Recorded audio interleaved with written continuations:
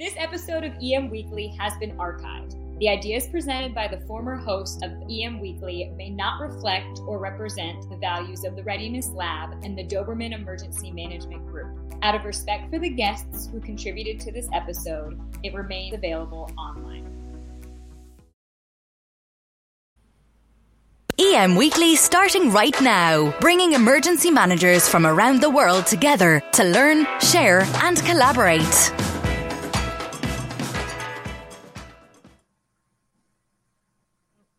Welcome to the EM Weekly Show. This is your host, Todd DeVoe with Dan Scott. And today we have Dr. Kelly Garrett from EMI. And Dr. Garrett, he serves as the Director of Emergency Management Professional Program, like I said, at EMI. And his role is he leads a staff of 6 people to provide programming and curriculum oversight, collaboration, and coordination between the basic, advanced, and executive academies within the Emergency Management Professional Preparedness branch. So, Kelly, welcome to EM Weekly. Thank you, Todd. Glad to be here. Morning, Dr. Garrett. Thanks for joining us. Oh, thanks, Dan. It's my pleasure. So, Dr. Garrett, what's going on? What's going on over at EMI? Well, as you can imagine, Todd, the big thing is the impact of the COVID-19 pandemic. It's kind of wreaked havoc for our on-campus delivery schedule for this fiscal year, primarily because a large portion of our students are involved in the response and recovery and managing of the disaster in their local communities, but also because FEMA's top priority remains the health and safety of employees, instructors, students, and visitors to our campus. So given the recent increase in activity and spread of COVID-19, our leadership felt it was prudent to suspend on-campus activities through September 30th of this year. So that's kind of required us to postpone all of our academy courses into the next fiscal year and probably after the first of the calendar year, just to be safe. So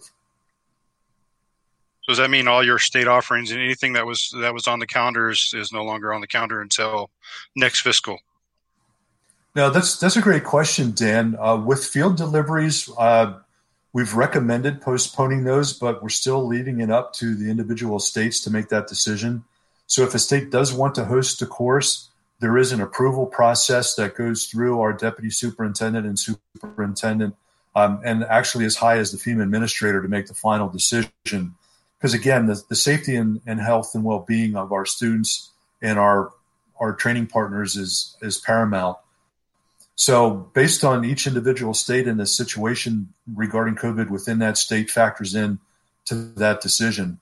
But I can share with you that right now there are travel restrictions for FEMA employees, especially at EMI, and also our contract instructors. So if a state is going to host a delivery and provide their own instructors, there's a possibility that state will still be able to conduct that course. But if we're supporting it by providing contract instructors or FEMA employees, then we may need to reschedule that until next year. It's kind of a weird question. I know that not really necessarily in your area of responsibility, but at EMI, when you guys reopen with the housing, and I know we already do sleep in our own quarters when we're over there, but the cleanliness and the cleaning and that process that hotels are going through and also colleges are going through when they move students through. Is there going to be a new check-in, check-out process through the housing over there? Do you know? I think it's very likely that it will be, Todd. I know that during the time that we've all been teleworking and not been on campus for the last 4 months, the cleaning crew has continued to clean all of the buildings and service all of the buildings. There have been new cleaning procedures put in place to make certain that it can mitigate the effects of COVID-19. For instance, to gain access to campus, whether someone is an employee or a visitor or a student, the first thing that happens is a temperature check. And anyone that has a higher than normal temperature or is running a fever would be denied access to campus. Wearing a mask and social distancing is required at all times. And we're reducing the capacity of the number of, when we get to on-campus courses, we're reducing the capacity of the courses and the number of students that are allowed on campus at any given time, simply so we can maintain social distancing. And from a practical standpoint, we've got to be able to feed all the students that are on campus. So we've got to make certain we can social distance in the cafeteria.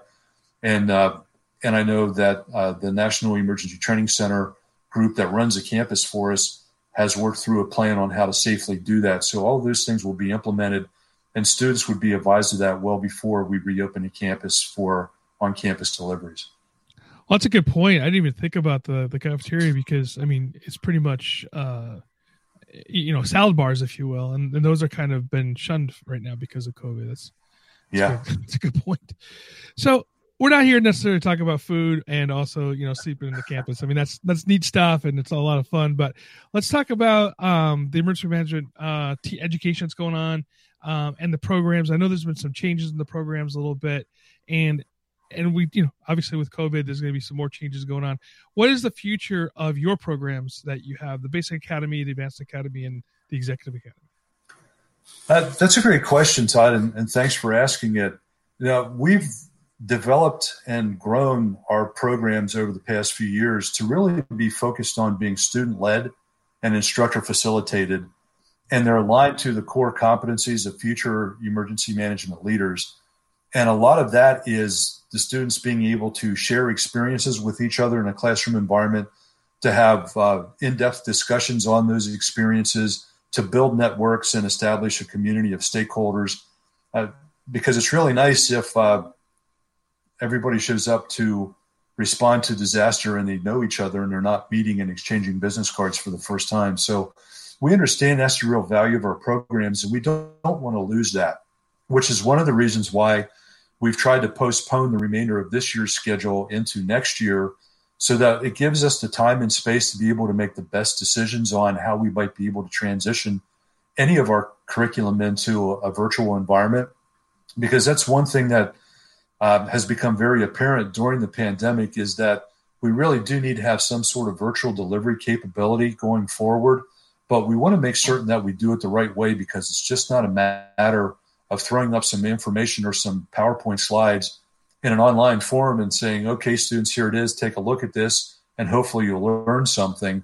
We want to be able to replicate whatever we move into the virtual environment to have that look as much as and feel as much like the classroom experience as possible. So we're looking at which parts of our curriculum would best lend itself to being delivered in a virtual capacity, and what really needs to remain in the classroom environment so we can still continue to build that community of stakeholders across the profession.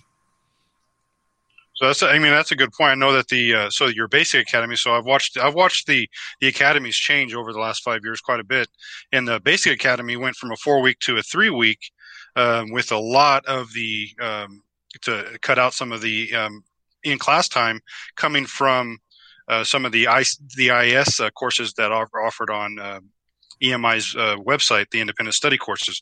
So is that kind of the avenue you're going, or is that something, or you're trying to go into something to addition to that?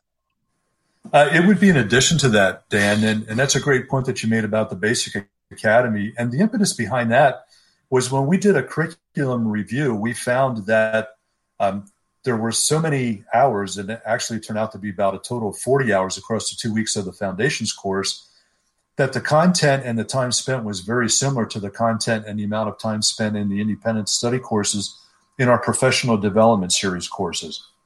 So rather than expecting students to duplicate effort or to spend time in class for something that could be adequately learned in a different methodology, we decided to make those professional development series independent study courses the prerequisites for the Foundations course, and then redesign the second resident phase of the Foundations course to begin on the very first day with project teams of reviewing and assessing what they learned in the independent study courses as the prerequisites, so that we can do a check on learning and have the opportunity to apply that learning throughout the remainder of that week, building to a capstone exercise at the end of the week.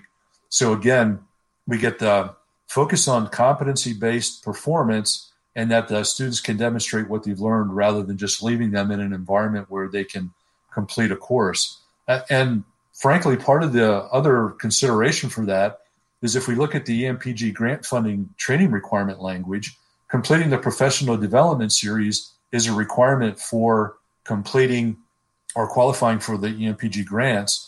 So again, our thought was, rather than requiring students to complete the PDS and then come and go through 2 weeks of the foundations course, we'll make those courses the prerequisite for the first week of the foundations course, and then you only have to come and spend those 40 hours in the residency to be able to actually complete the foundations course and then move on to the rest of the basic academy.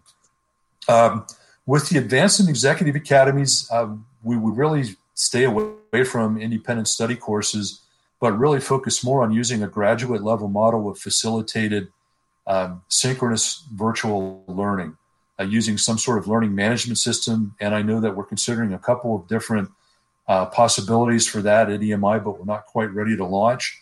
But once we know what our learning management system is, then as I mentioned earlier, we can identify those parts of our curriculum that make sense that could be facilitated in a virtual environment and use those as the baseline learning to lead up to bringing the students into the face-to-face classroom environment for that shared experience of learning with each other.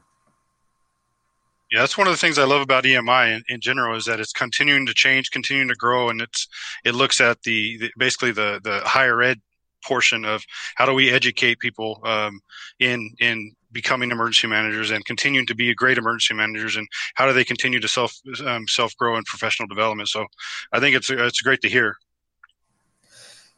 And one of the other considerations too is that we do get American Council on Education accreditation for all of our courses. So anything that we would do to modify or adjust the courses going forward, we need to make certain we're consistent with that certification, because we certainly don't want to lose that. Plus, we're really closely associated with the International Association of Emergency Managers Certified Emergency Management Credential. We've done an educational crosswalk with the Board of Commissioners at IAEM, and we want to make certain that we're able to remain closely aligned to meeting those requirements as well.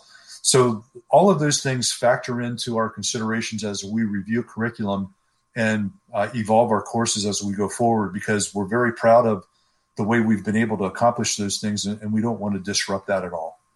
Well, Kelly, that was a great segue for me, because my question was about IEM.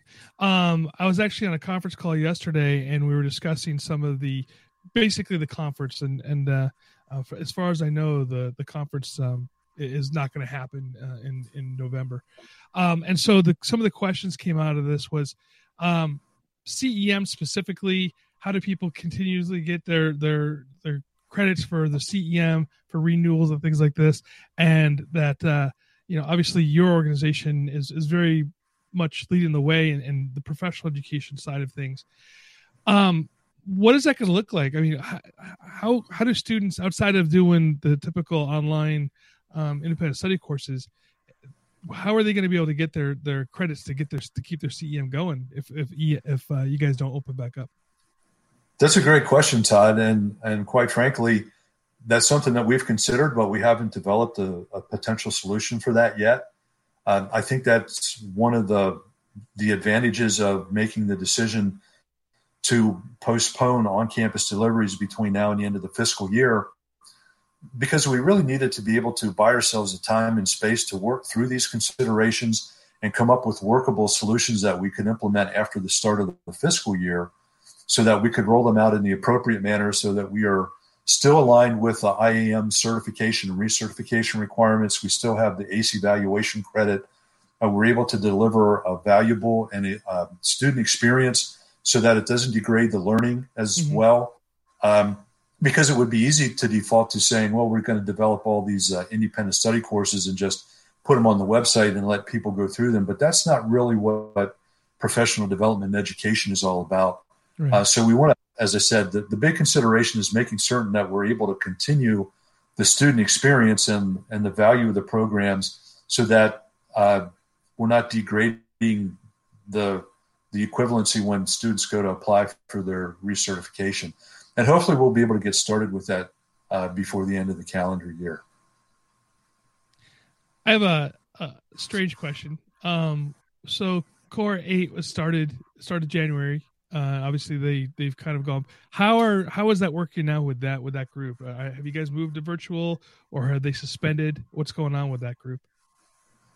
And I'm sorry, which group was that again, Todd? I'm sorry, the Executive Academy. The Executive Academy.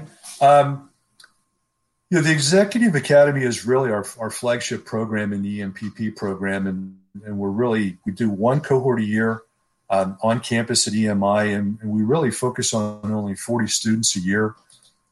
So we're really protective of that program. And it's going to be difficult to really move that into the virtual environment simply because the way the program is structured, it's built around bringing in high-quality guest faculty members to give presentations. This year before the COVID-19 affected us, we had people like Dr. Dan Kanuski, who was a former administrator with FEMA, coming in. Mr. Jeff Byard, who was a former assistant administrator with FEMA, coming in as a guest presenter.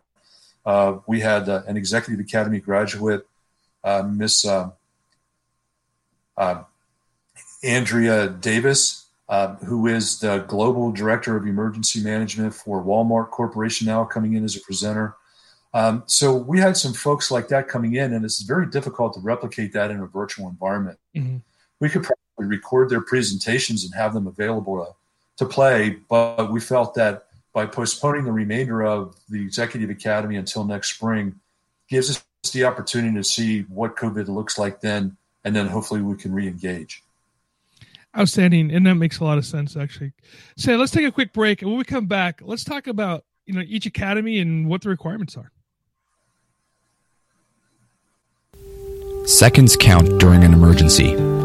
That's why at Titan HST, we're always inventing new technology to help people stay safe and help people who can provide help get connected with people who need help. At Titan HST, we've deployed mesh networking, allowing emergency communication even when networks are down, augmented reality, and real-time translation. We believe in the power of people to help each other stay safe and thrive.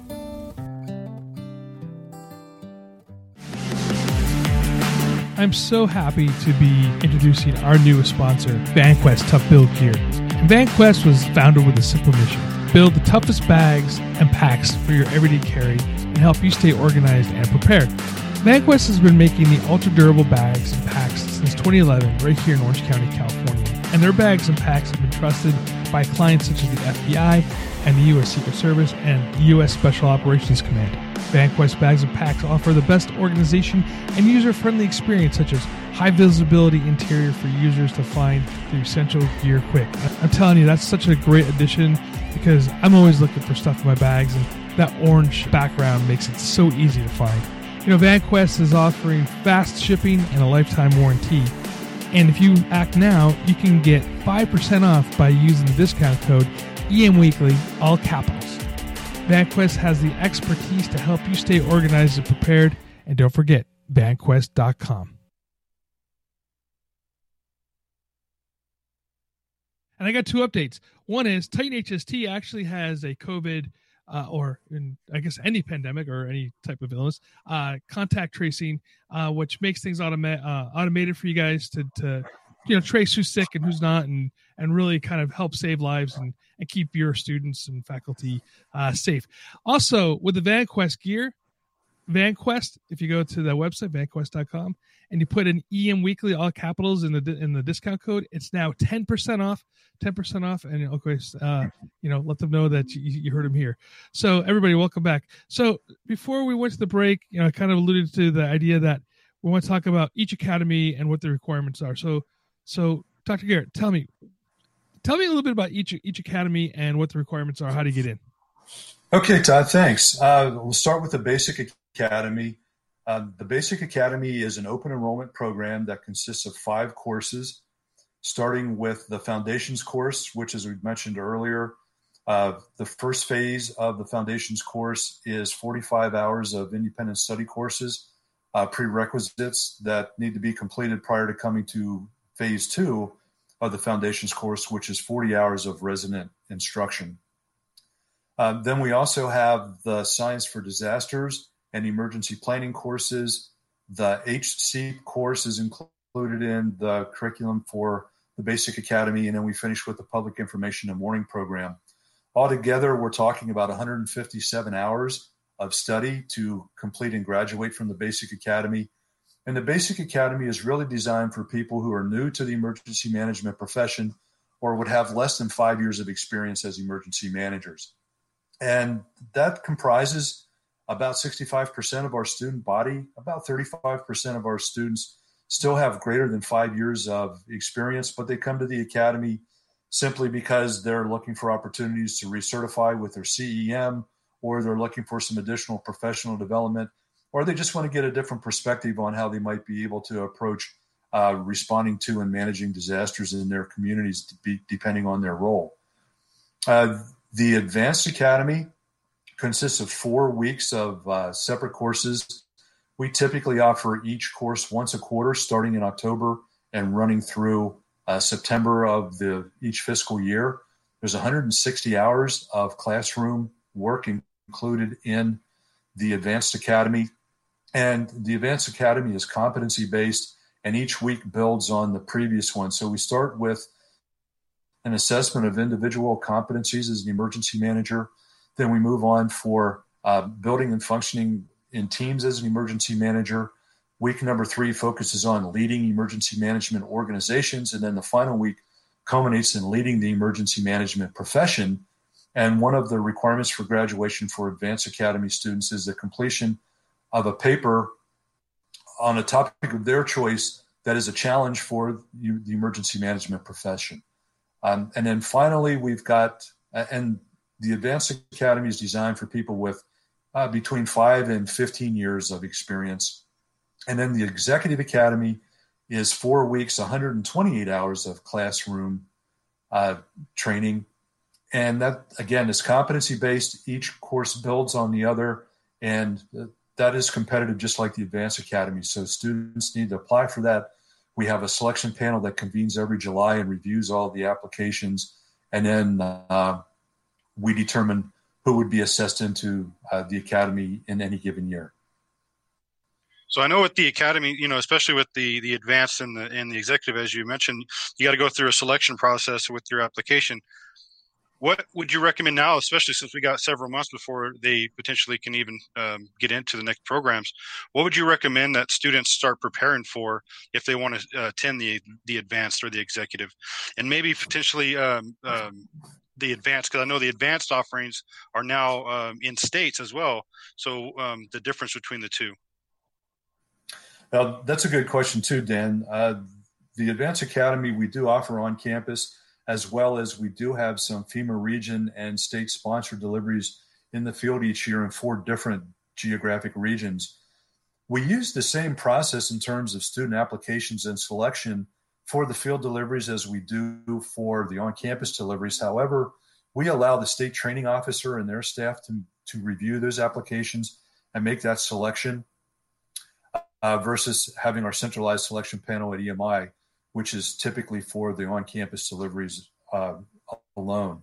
Now, we just did complete the selection panel for the fiscal year 21 courses. We're in the process of reviewing the recommendations of the selection panel and which students will be selected. Because of the COVID-19, we're really not sure what the size of our cohorts are going to look like on campus next year, or exactly when we'll be able to get started, but we'll work through that over the course of the next couple of weeks, and we'll be able to share that information before the end of September. So that's kind of the impact on the academies due to the COVID over the past few months. To prepare for next year, we'll start accepting applications actually for the fiscal year 2022 cohort, probably starting March the 1st of next year. That's our typical application window from March through May. So for someone who is interested in applying for the advanced or executive academies, I would recommend that they go to the training.fema.gov site, and under the main menu, look for the EMPP link, and then look at applying to the academies, because it will indicate the types of documents that we're looking for, the responses to the essay questions included in the application. Because most students that aren't selected either have an incomplete application or they've only given 1 or 2 sentence answers to the essay questions. And again, we're not looking for people to write 1,000 words, but a paragraph or 6 sentences of really explaining what value they can contribute to the profession by attending the academies, and this experience that they could bring to share with everybody else in their cohort is really important in completing the application process. So as we alluded to a little earlier, and I know I just cut Todd off, but I want to allude to a little earlier that there's been a lot of changes that's taken place over the last 5 years, and the academy's changed, and I know a lot of things changed, especially in the executive academy as far as each course goes. Can students apply and take academy more than one time? That's a great question, Dan. We've never had anyone repeat taking the academy as far as I'm aware. But students can certainly apply multiple times if for some reason they aren't selected as part of the upcoming cohort. We will typically try to get information from our selection panel as to why that student may have been put on the wait list or not selected for the final cut, so that we can provide them some guidance on how they can improve their application for the next time. But we certainly encourage students to apply as many times as possible if they're really interested in getting into the academy. And by the way, everybody, the information on the academies and training in general is in the show notes, so you don't have to worry about if you didn't get to write down that note, if your pencil wasn't sharp, whatever. Those, just click on it in the links down below. Yeah, thanks for that point, Todd. That's a great point. The other change that we made 2 years ago with the selection panel is we combined the Advanced and Executive Academy selection panel and convene them at the same time because we found that we gain efficiencies that way. And we've had a number of students over the past 3 years that perhaps applied for the Advanced Academy, but based on their background and experience and the quality of their application, seem to be better suited for the Executive Academy.